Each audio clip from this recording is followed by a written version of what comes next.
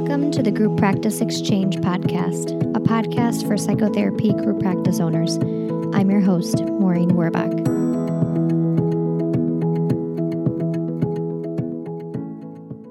Today's podcast is sponsored by Group Practice Builders.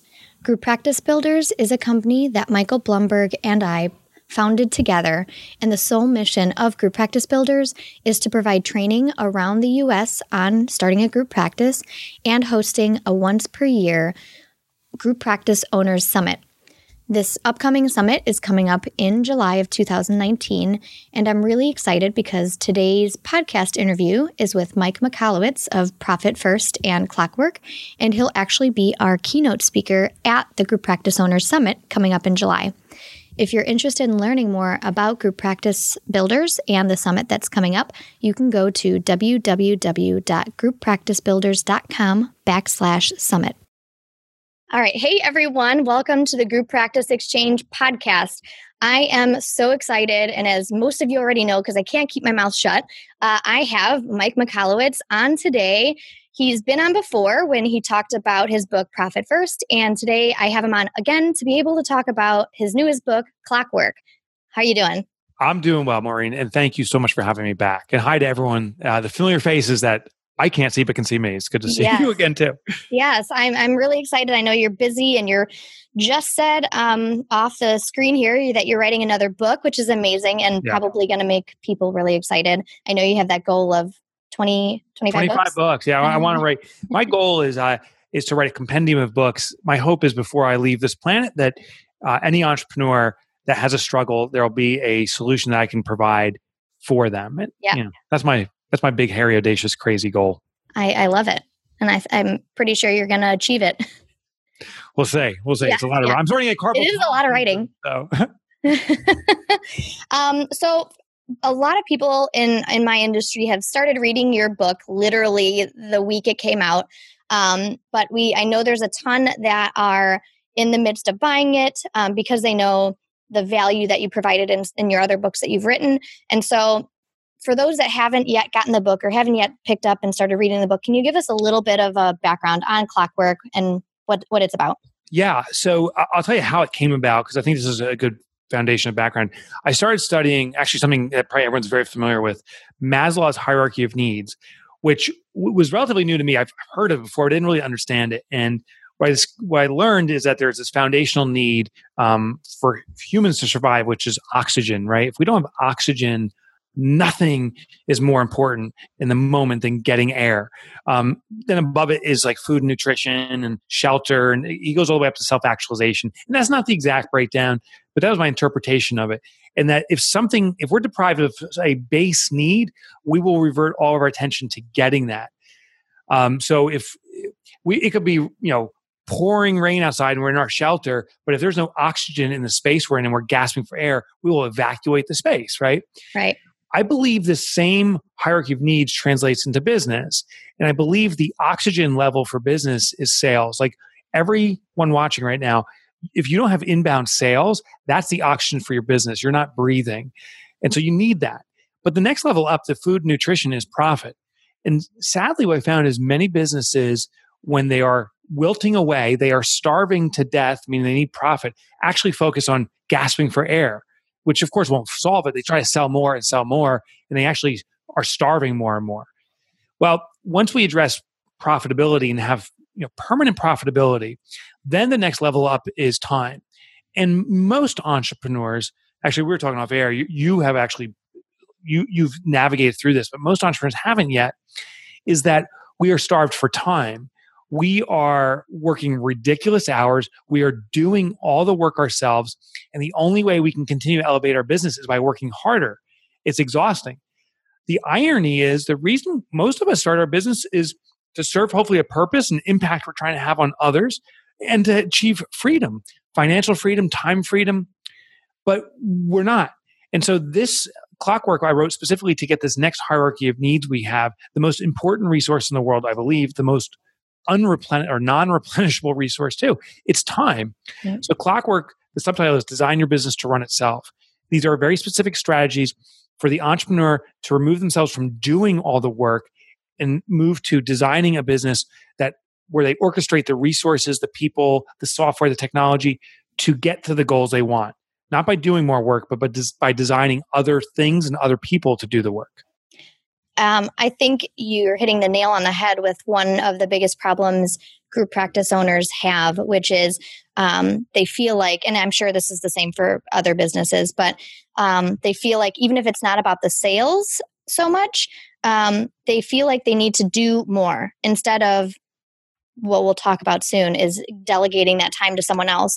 They look at that short-term loss, which might be, not making enough money because they have to use those financial resources to hire support. And they say, I'll just do it. And I was just doing a one-on-one coaching yesterday with someone who needs to update their website because they've hired some people. And they're talking about trying to figure out how to use WordPress. And that's one of the things that I was not smart in my time 5 or 6 years ago. I learned how to use WordPress in Nevada and spent literally hundreds of hours. Yeah. And now I'm like, please just pay someone a couple $1,000s. They will build it in a tenth of the amount of time that it would take you to build it. But we are in this need of saving financially and just doing more instead of giving those resources out to other people. Yeah. So many of us, and I've experienced this too personally, is as we start to grow our business off of our own efforts, we say, okay, I think I need to hire someone. We then look at our finances and say, I can't afford them. And therefore, the only thing I can do is work even harder, but that will bridge me. If I work a little bit harder, then I can hire someone. But the irony is the harder you work, and maybe sales do grow, revenue grows, you still don't have enough. You actually will never have enough. And I talk about this in Profit First, this phenomenon called Parkinson's Law. Yes.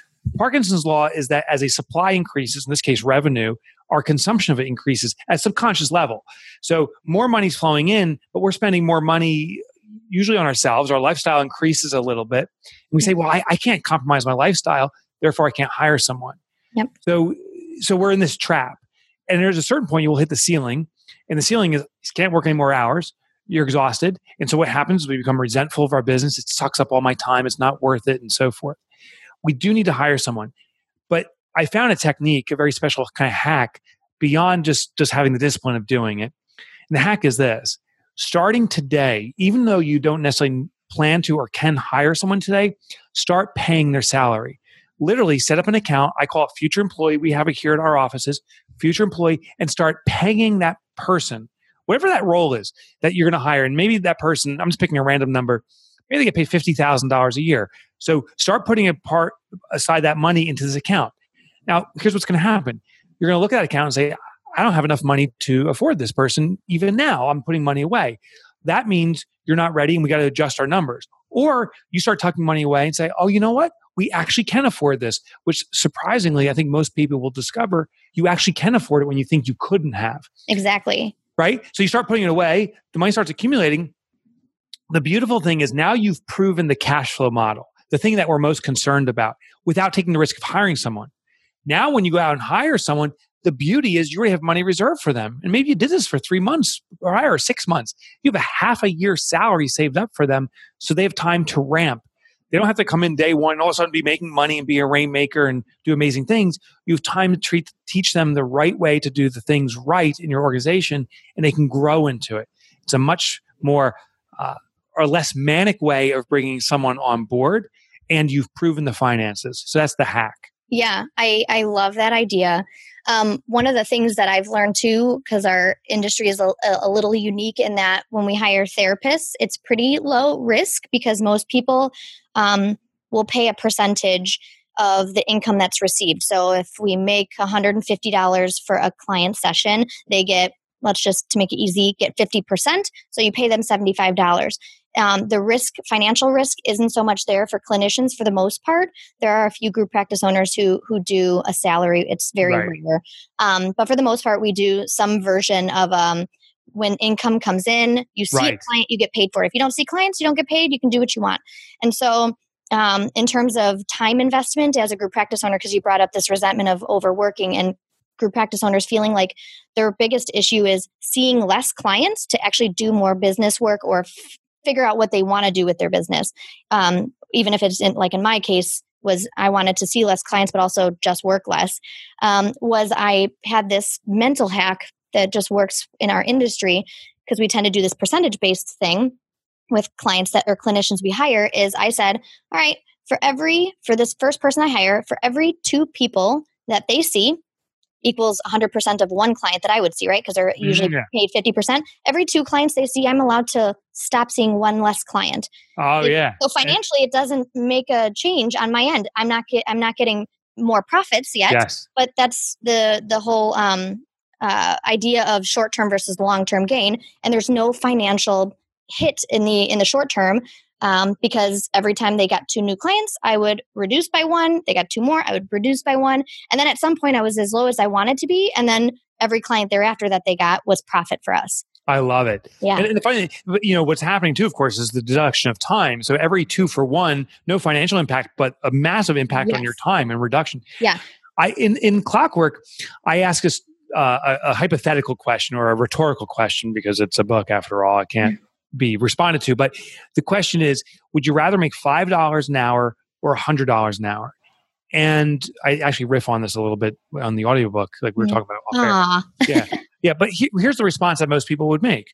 I'd rather make $100 an hour. And at face value, absolutely, I'd rather make $100 an hour.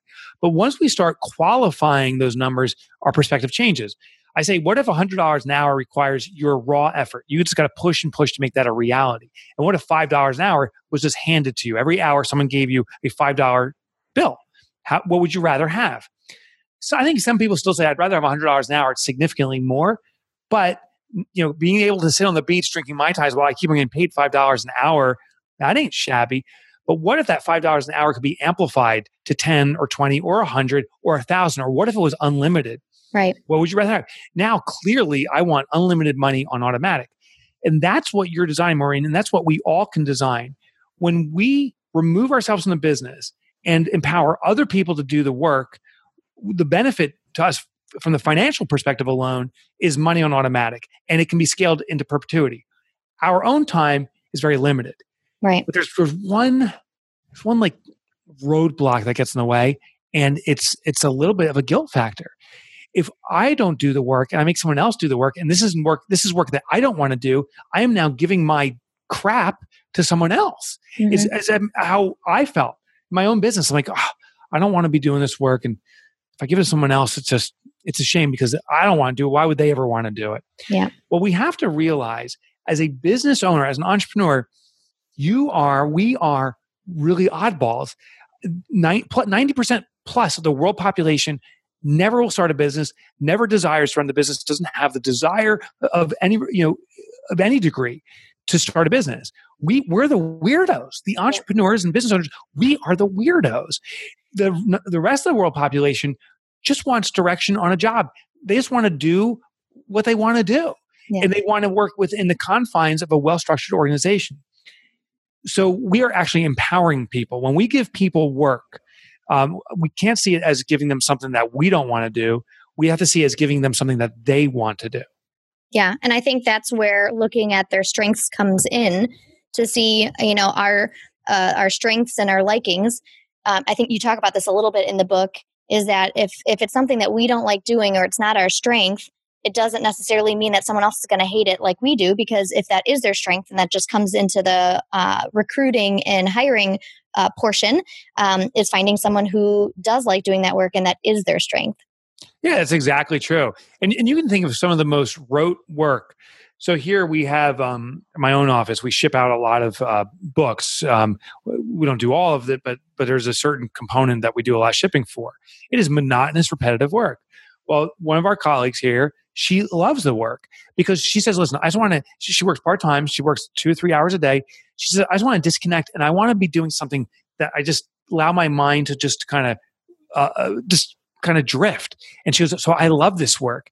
She realizes that it's monotonous and repetitive and you're not learning a new skill or anything like that. You just repeat it over and over. But she's like, this is actually forced meditation. I love it. I was just going to say, I can actually appreciate her thinking that way, because it does let you kind of let go of the hard mental work. And you talk about this as well, is it's like energy to think. It is. And so if she gets to, I'm sure she's doing a lot of thinking in other areas. If she's working 2 to 3 hours a day, she's doing a lot of other things in her day. Yeah. I can appreciate the value of some forced relaxation time, get in the groove, maybe listen to some music and get going. Yeah. The flip side, though, is us as business owners, we got to be very careful about that mode too, because it is easier to do work than it is to design work. The example I use in the book is like, if you were given 10 minutes to dig a hole in the yard or solve a Rubik's Cube, what would you do? And ironically, most people say, I'd rather dig the hole because you can see the progress immediately. It's repetitive tasks and you'll get a result. The Rubik's Cube, you get into it and you're like, and you get so frustrated. It's like, we'll give up and then run out and start digging that hole. So it's actually easier to do work than it is to think about the work and think at a very high level, to choreograph our business. So most of us actually revert to the simple stuff of just doing. You see a patient, you feel the reward. Hey, saw a patient, had a great session, I made an impact. And we feel that little adrenaline boost in the second. So we think that's good work. But actually the better work is coordinating all the resources so our organization can have that same impact, not ourselves directly. It requires a lot of it. To your point earlier, it requires a lot of energy, that thinking time, but it's what we have to move to. Yeah. You bring up another piece that kind of relates to this, but is on the other end of the spectrum, which is when it comes to letting things go and giving it to other people, is the ego and what it means when, or what we might feel when we do give a lot away and we feel that financial freedom and time freedom is, what are they going to think now I'm doing in my business? Or you brought an example, I think you were in Australia or something, and all of a sudden started sending a lot of emails. And I can appreciate that because I've done that before when I've been on vacation and nothing's coming in. There's an immediate sense of, that's awesome. There's no crisis happening. And then like, what the hell are they doing over there? Like, is there something I can, because I want to feel important and valued. And I think this happens with every business owner from time to time. It ebbs and flows where you want to feel important and not feel like they might be thinking, what, I don't need her. I could do what she's doing. She's not doing anything. That's so funny. The human ego, right? So the first challenge I had as I was removing myself from the business, and as I wrote Clockwork, I used my own business as a guinea pig. We're small. We have 10 employees here. But I always use myself as a guinea pig. And the first challenge was, if I'm not actively here, if I'm not actively in the business, are my employees going to resent me? They're going to say, Mike makes all the money sitting home, smoking cigars, and I'm working for him. Screw him. Which is a real possibility without education. So what I did with my team is saying, listen, the goal is to elevate the company, which means every person here has an opportunity to step up to the next level. And you'll be rewarded accordingly, financially, position-wise, experientially. That's why I'm trying to remove myself. I said, but our biggest roadblock from pulling this off is not you guys, it's me. Can I actually remove myself and stop trying to be a superhero, fly in, fix the problem? Because that's feeding my ego. Mm-hmm. So they were prepared to say, if Mike's swooping in, shoot him down before he tries to fix things so we can step up. Yeah. So I put that in place. I went to Australia for 2 weeks, total disconnect. I was checking email occasionally, even though that was against my rule. I was breaking my own rule and just saying, well, let me just see what's going on. Yeah. Then the biggest roadblock I didn't expect was another version of my ego, which was exactly what you shared, that they didn't need me. There was no communication, nothing. Yeah. And for about 10 seconds, I felt great, like, wow, something's good. And then I said, well, clearly something's bad. And they're dying and they're too embarrassed to tell me. And so I start firing off questions. What's going on? Where are things? And they responded. And I started throwing monkey wrenches into it.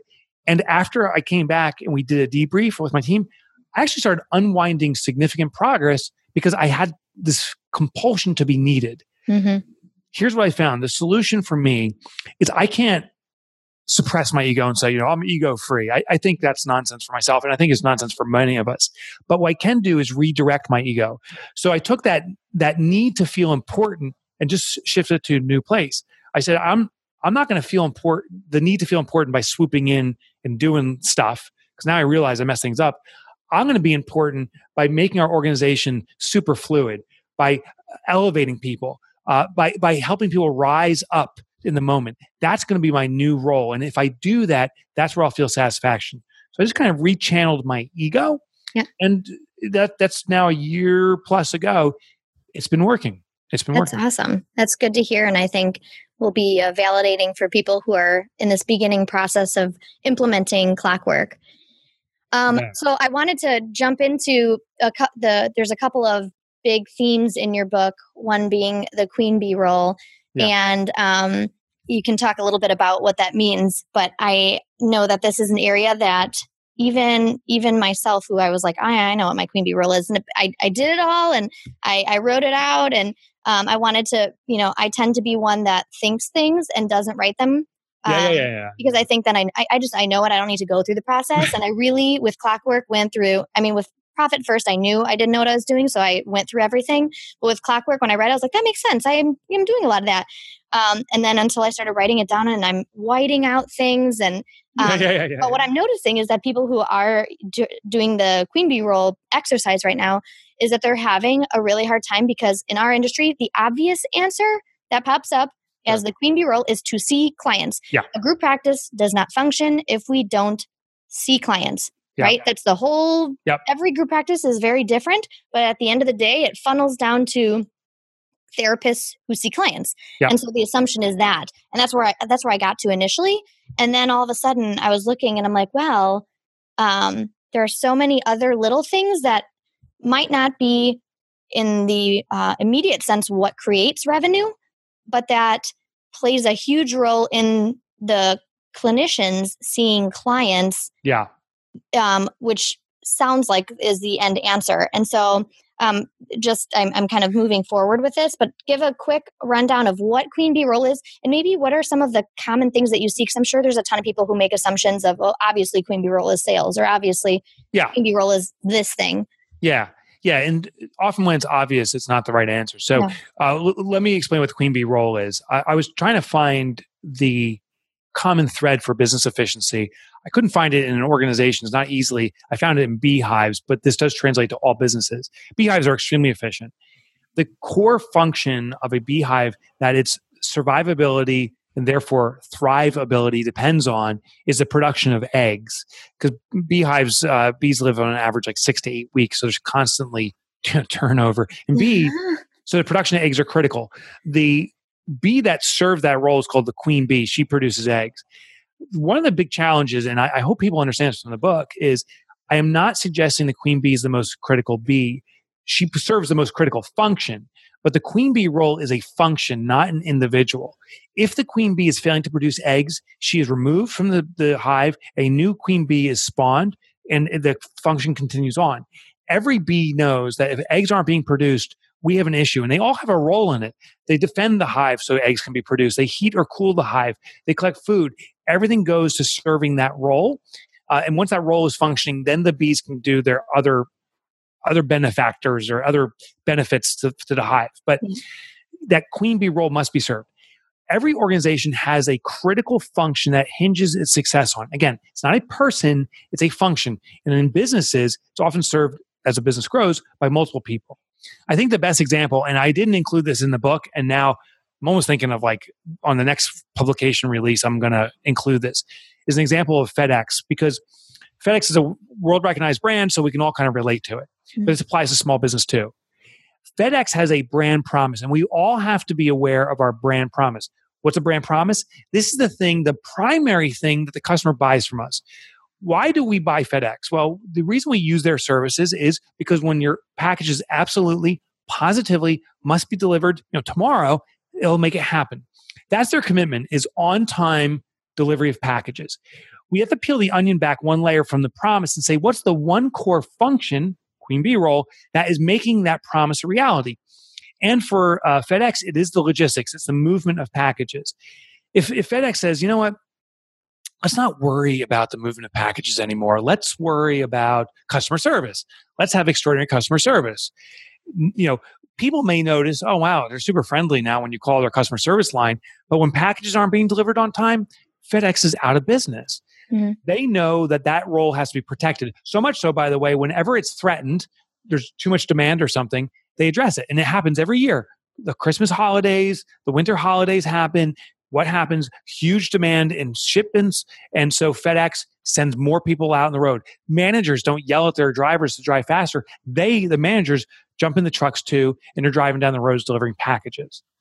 In our business, we have to be very clear as what is the primary thing customers are buying from us. If your answer is they buy a million things, friendly staff, professional service, wonderful experience, affordable prices, all those are factors, but there's only can ever be one most important thing.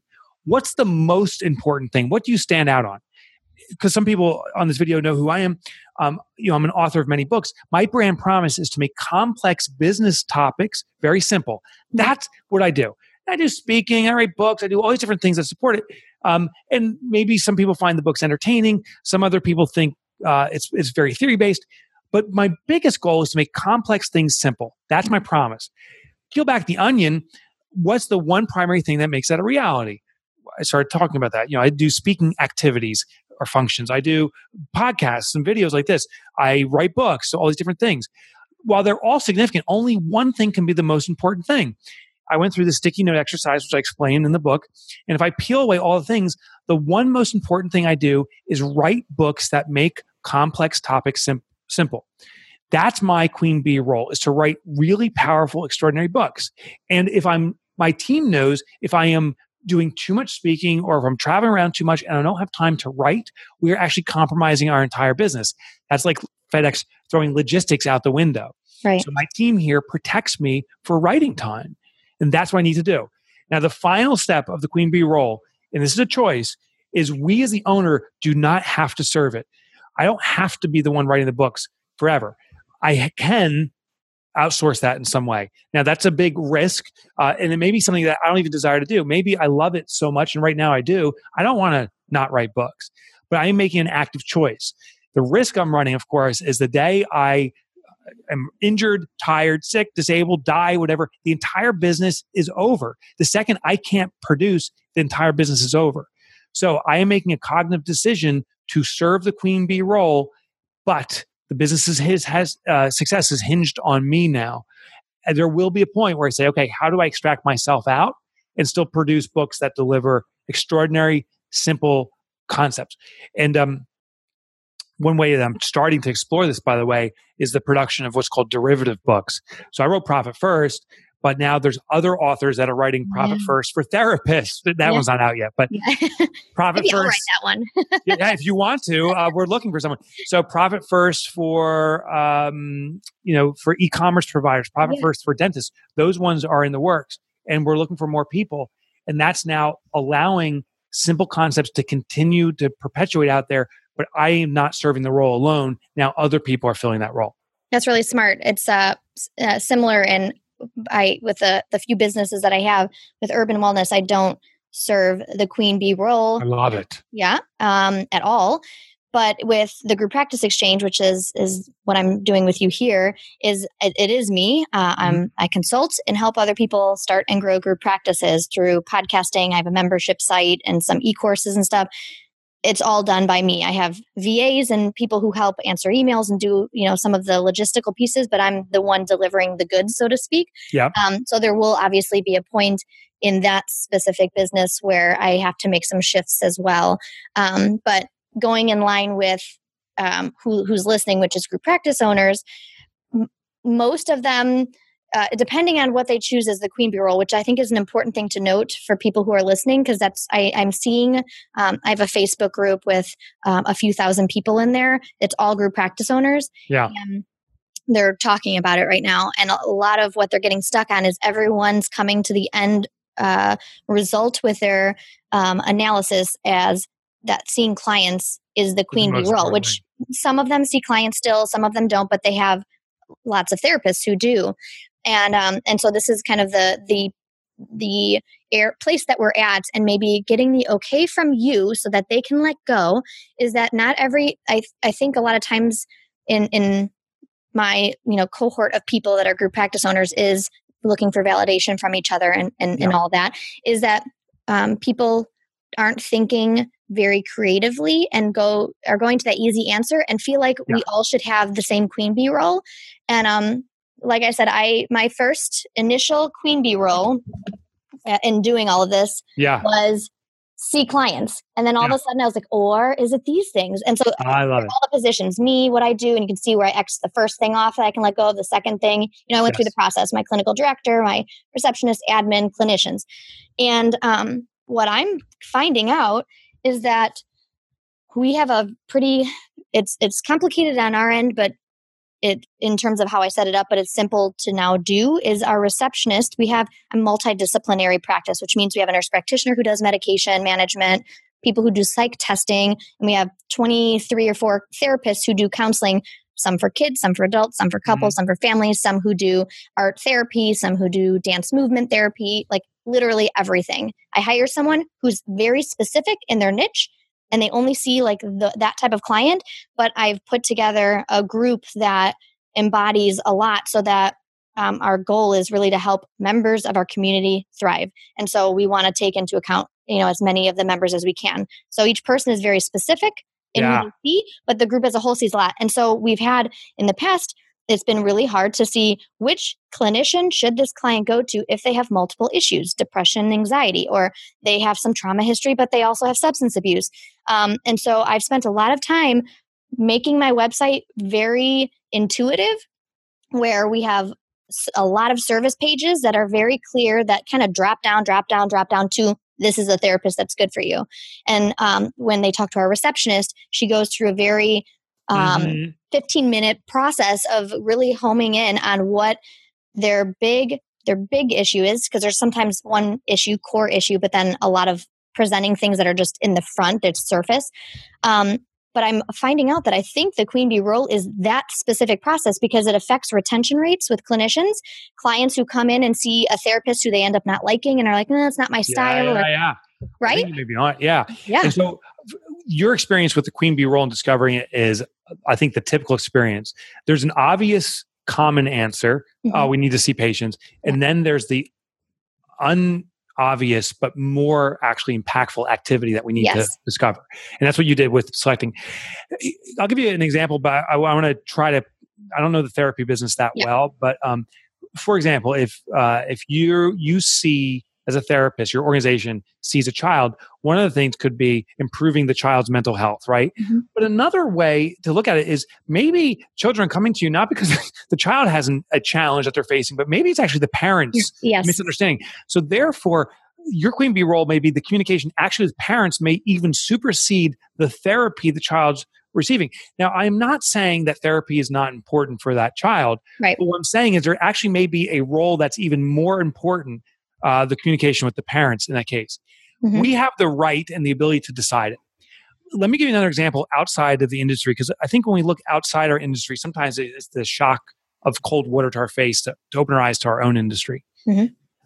Baseball. I put the story in the book. I was studying baseball teams, and the standard obvious answer for a Queen Bee role is the brand promise is a winning team. So it's players that win, best players that make a winning team. That's what every single baseball team typically does.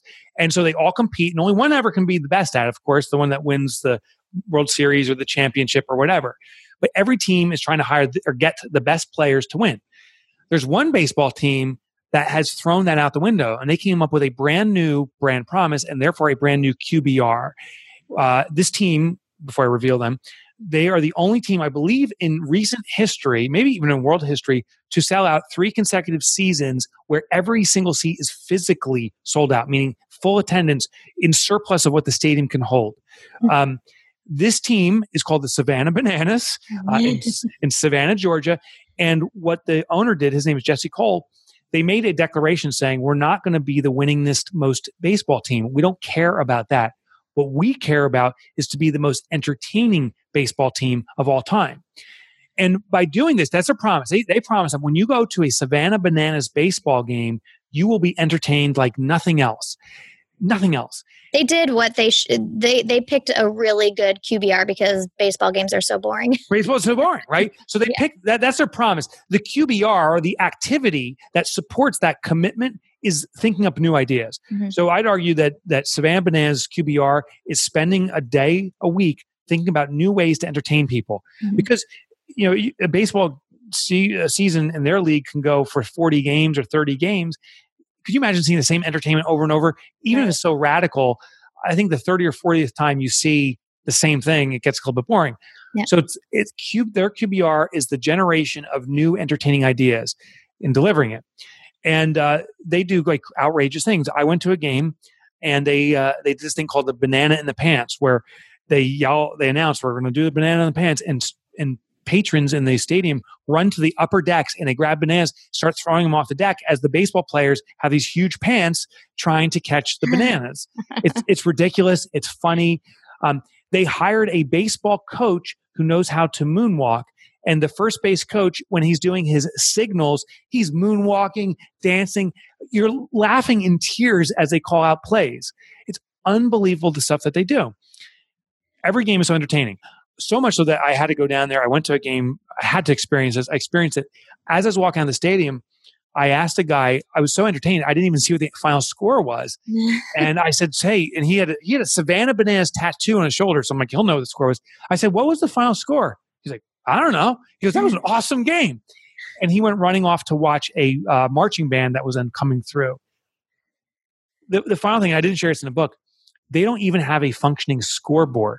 This is a baseball stadium with 5,000 people, and the scoreboard, you see this big scoreboard up there, it doesn't run. They don't track the score of the game. It's unbelievable. It's the antithesis of baseball, and they've become the most popular baseball team in their league ever as a result. This is my challenge to everyone watching. The obvious answer is to win more games. The obvious answer is to see more patients. I get that. And that's true, but only if you want to compete with everyone else on the same platform. What is the real promise you're making? What's the real commitment? Why are customers really coming to you? Now, what's the one thing that can drive that? And that's not just seeing patients. Maybe it's communication with customers. I don't know. Maybe it is entertainment. Doesn't sound right, but maybe. Yeah. Which should be interesting as I'm thinking through more on this is that the queen bee person would then be the admin, because the person who's answering the phone, which is goes against everything I would have ever thought.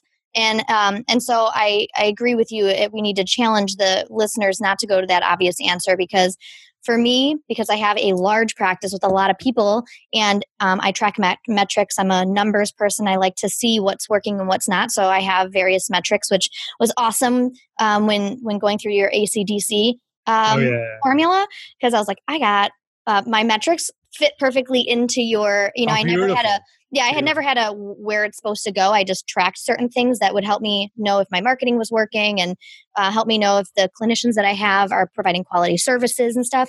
But it easily fit into the A, and that I have 2 for each one. It was just, It worked out perfect. But I think that people need to truly understand that the easy answer might not be it, and that it actually sets you apart a lot. Because now if I really focus not so much on the clinicians, but focus on the admin and helping her come up with processes that really help home in on who the best therapist is for them. Because our therapists are all amazing. I know that because I hired them. I don't hire people that don't do amazing clinical work, but that doesn't mean that sometimes when I used to see clients that I wouldn't get a client that fit in some ways, but didn't in others, and didn't see me for very long because we just didn't match. It didn't mean it was because I was a bad therapist, but maybe it was my style. Maybe it was my theory, what theory I used. And maybe it was because they came in seeing me in my specialty. I see one client a week now only, just to hold on to it. But it's entrepreneurs. I do counseling with entrepreneurs who have life balance issues. And so nobody comes to me, nobody asks to see me if they're not an entrepreneur. I'm very clear everywhere that they can see on our website. I work with entrepreneurs. But I think, truly the QBR would be in my business is providing accurate referrals to the right therapist, because at the end of the day, that's a trickle-down effect to the clients truly getting the help they need from their clinicians. You can't just throw a client to any therapist in my practice. It might not work. Yeah. And the QBR does not need to be the most time-consuming thing, meaning if your organization spends the majority of its time seeing patients, which I know it does, it doesn't mean it's the QBR. The fact that it's the thing, what has the biggest impact on your reputation? Yes. That's the QBR, the activity that has the biggest impact on your reputation. And clearly that's the thing. Yeah. that is for me. So I'm excited to see what people come up with, because our Facebook group is pretty interactive. So people are posting their QBRs.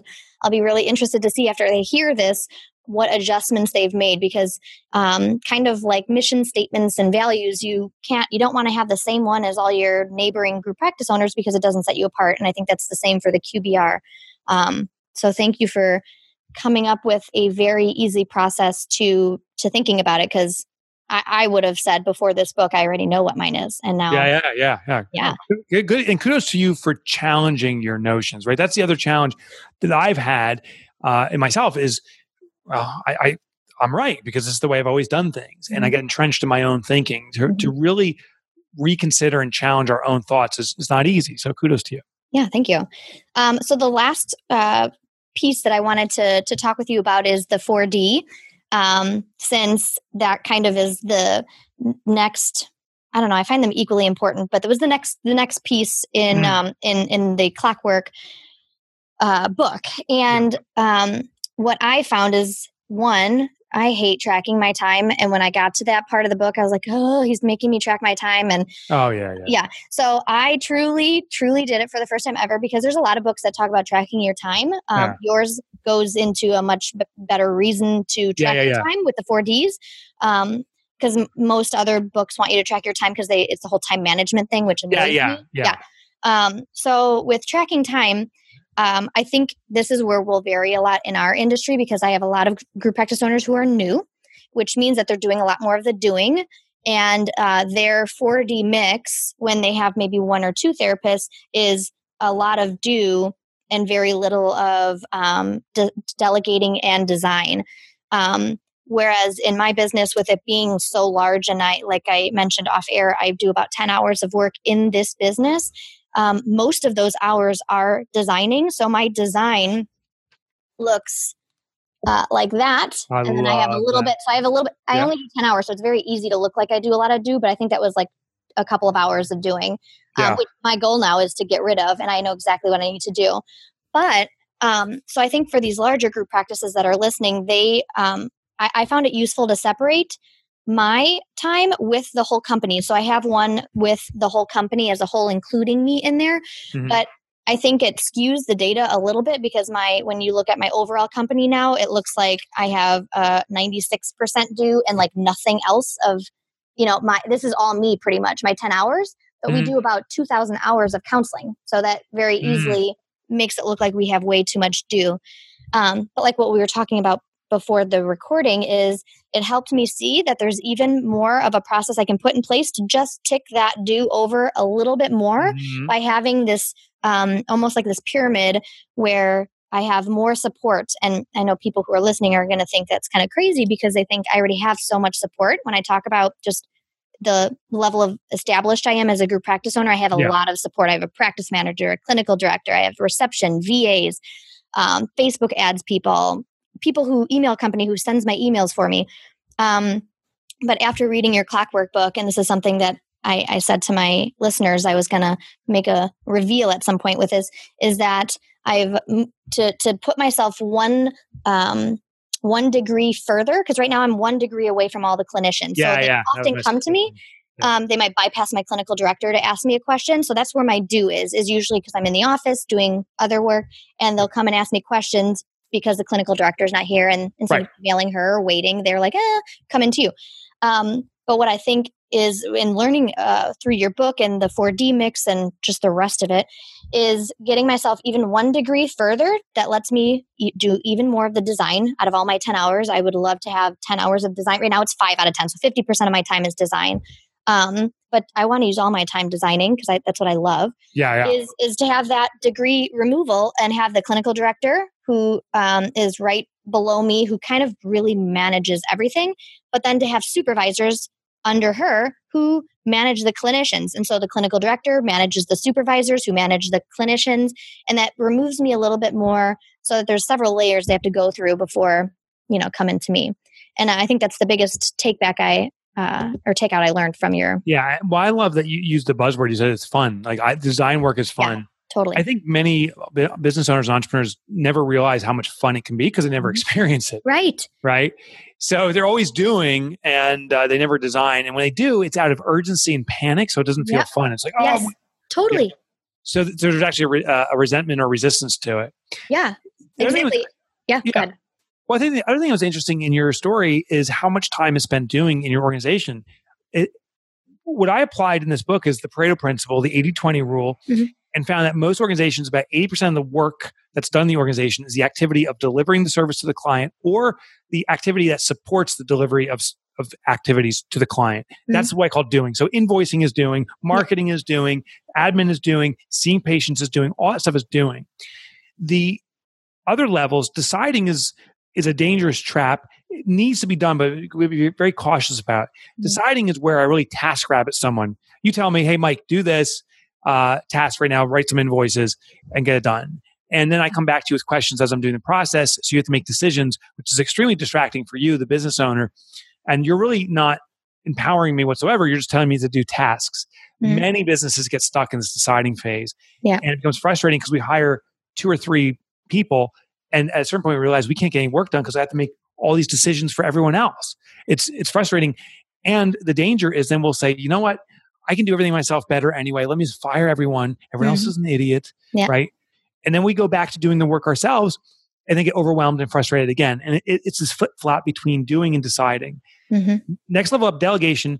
Delegation is the assignment of outcomes. And so few entrepreneurs realize this. We believe that delegating is the assignment of tasks. That's not. That's the deciding phase. That's task rabbiting. Delegation is saying, like Maureen, you could say to me, instead of invoicing, you could say, it's important that we bill our patients in a timely and accurate manner. You're going to be responsible for this. Do you understand what we're looking to do? Bill the outcome timely, accurately. I acknowledge it. Then you say, okay, Mike, now as you get us there, if you have challenges or questions or problems, I've hired you for your head. Make decisions that you feel are in the best interest of our organization to achieve that outcome. And we have some best practices. This is historically how we've done our invoicing. This is historically how we do stuff. Here's our tools. Now, when I come in for a question, say, I don't know what to do with this step. We, as the entrepreneur, have to say, remember, I hired you to make decisions. So you're facing a challenge now. Make a decision that feels in the best interest to achieve that outcome we agreed to.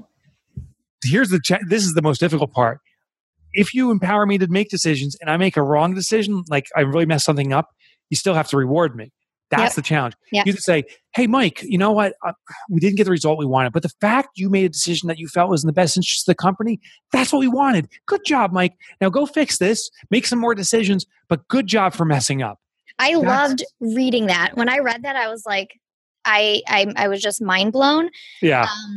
And it's funny because it kind of relates to my clinical director who I very much thought I was delegating to for the longest time. And really it was all deciding type stuff. Yeah. It's classic. She was like a middle person between me and the clinician. So I would say, oh, this person's retention seems pretty low. Let's see if maybe they're getting the wrong kind of referrals, or maybe they're having a hard time connecting with clients. Maybe they need some more training. And then she would do it. And then she would come back to me and say, what was happening. And then I would give her more feedback on how to shift it some more. And we sat down because she went to a clinical director's training that I found, and I've been looking for years. There's not any around for mental health clinical directors. There's, hospital clinical directors, but not for mental health specific practices. I found one. She went to it.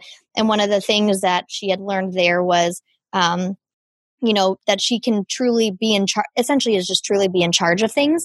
And then when I had read this book, I sat down with her and said, there's no decision that you can make truly in what your decisions that fall under your job description that will ever break the business.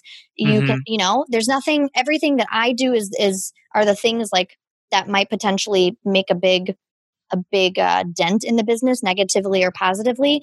There's a book I read that uses the tree analogy. I'm forgetting the name of the book now. But the tree analogy is leaf level things are things at the top here that anyone can do once you tell them to do it. And they don't need to check in with you. It's very simple things. And then branch level things are the things that you have to train them on. But once they do it, they don't have to get feedback from you either. But it takes a little bit of training.